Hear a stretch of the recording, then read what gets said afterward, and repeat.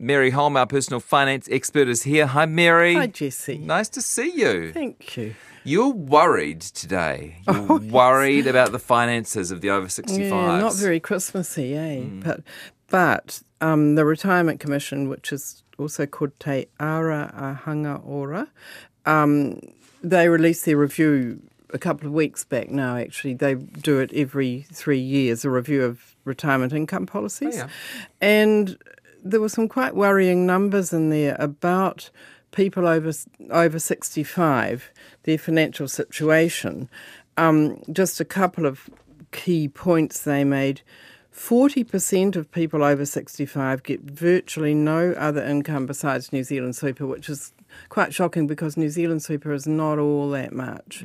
And then another 20%... 40%, did you say? 40% get virtually nothing else apart from super, and another 20% get not much more than that. So we've got more than half the people, 60% of the people over 65. They're not all in retirement by any means, but these ones must be because they're not getting any other income apart from super, basically.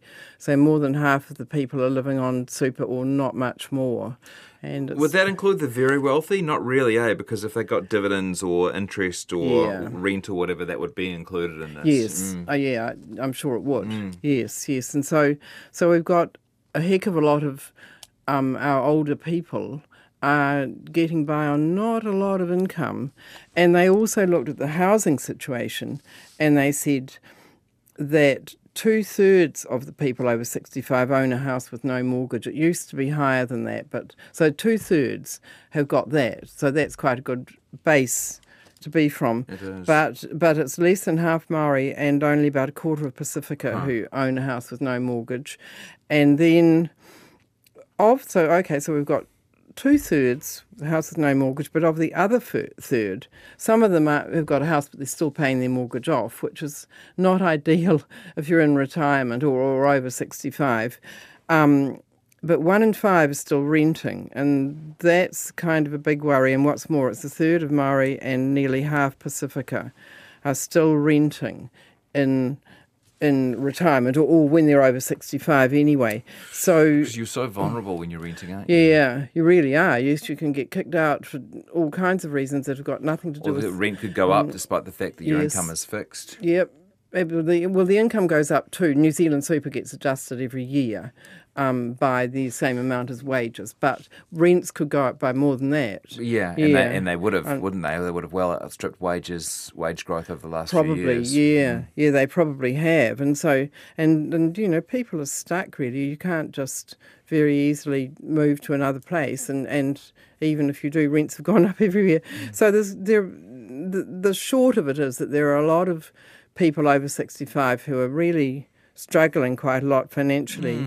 And what's more, the Commission report says that from 2020 to 2048, they'll be doubling the over 65s paying rent, which is That's the thing. worrying. I mean, this is the boomers, right? Yes, it is. So 2/3 of people over 65 in that generation have a house with no mortgage. But yes.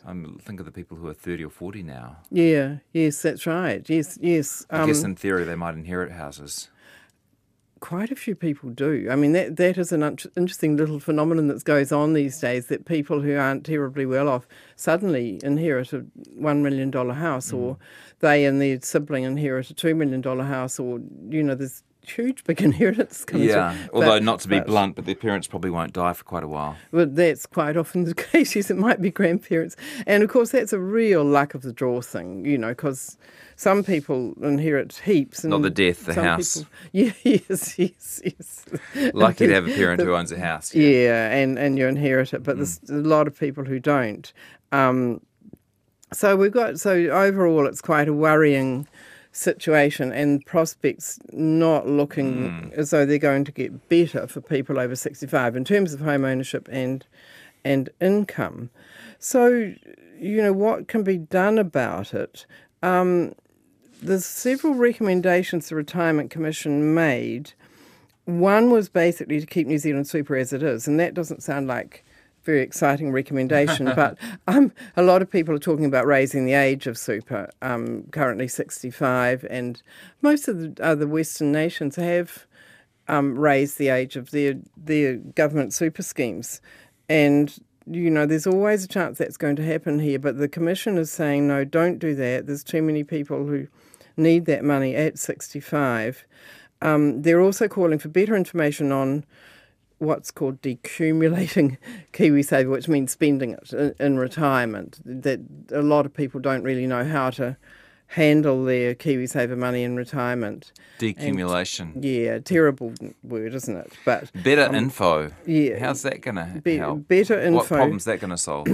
Well, helping people to work out what's the best way to spend the money they have saved in KiwiSaver. And just as a little tangent, the basic way I recommend, which we talked about before and will again, is having some of your money, your 2-year money in cash funds and your 2 or 3 year money in cash funds, and then your 3 to 10 year money in say a bond fund, and your longer term money in a share fund. But I just realised fairly recently that quite a lot of KiwiSaver providers won't let you take money out of just one of your funds. So if you're in retirement in KiwiSaver and you've got money in more than one fund, and I'm suggesting you take your money out of the low risk fund, and quite a few of the providers say, no, you've got to take it out of all your funds equally.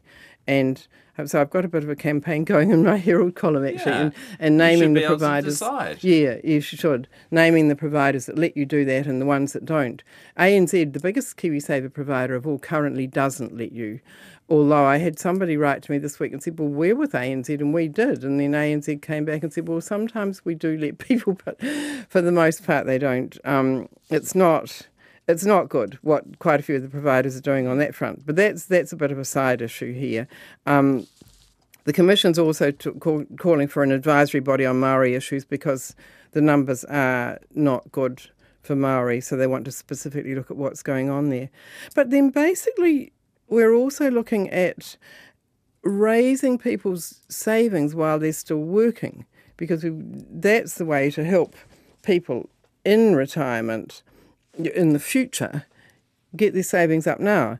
And one of the recommendations that the Commission made was during parental leave to remove the contribution retirement. So they're saying if you're on parental leave... So the contribution requirement. I should say the requirement in order to get the government money. Yeah. Currently you've got to put $1 in for every 50 cents you get from the government. And they're calling for removing that while you're on parental leave, so you don't have to put anything in, and the government will still continue to put their money in.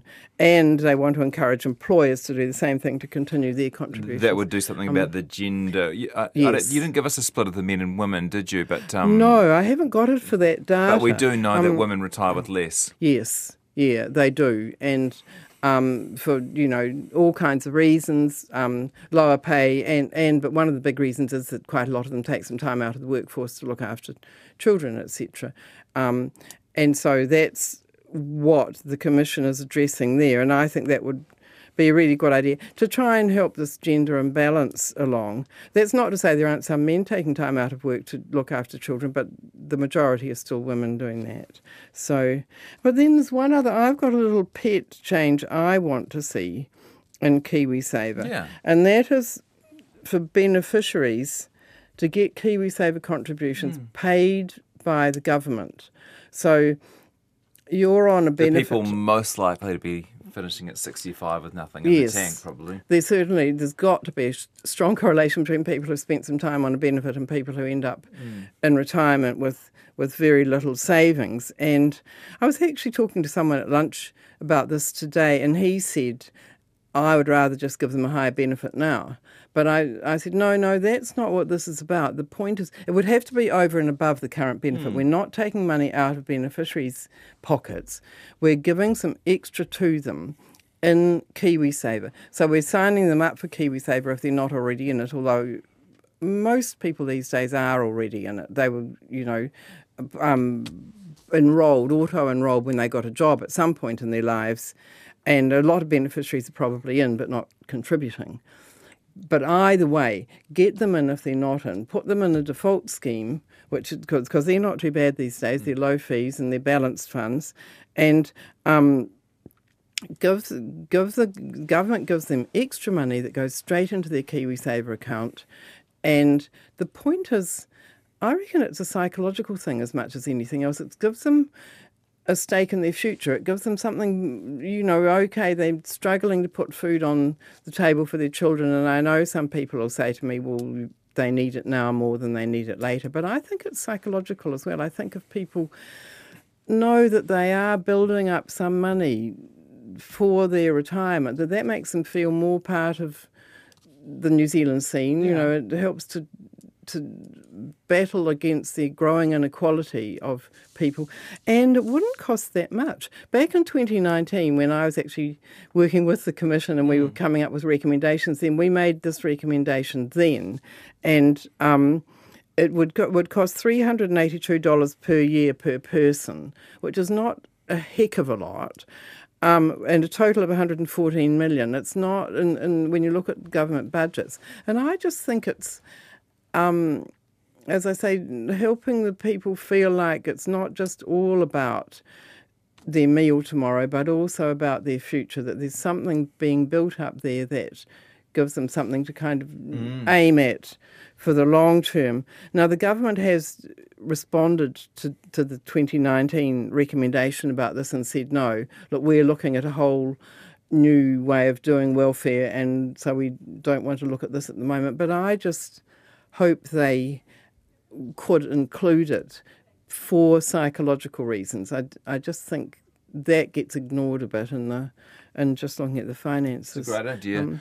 One thing that occurs to me is you can get your KiwiSaver out on the grounds of hardship, so you might want to lock that money in some way. Yes. Right, because almost by definition, the people who'd be receiving that money, while on a benefit, would probably be under the conditions that would allow them to withdraw it. Yeah, that's quite possibly true, although there are various allowances for them. But you're probably right.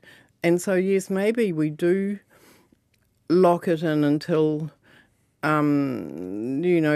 they get off the benefit or something. I mean, that is a good point. Okay, something to think about, but certainly not a reason to count it out. That's, good idea. And what I would also like to see would be to extend it to prisoners. And I know that there'd be quite a lot of listeners out there who say, no, we're already spending a lot of money on prisoners, and we are taxpayers. It costs over $100,000 a year, I think it is, isn't it, for every prisoner? That's a whole other issue. But I just think the same argument applies, that if they feel a little bit more like they're part of the mainstream and that they've got something there for their future to look forward to, that it could make a difference to their whole kind of attitude. Just help them feel part of the mainstream.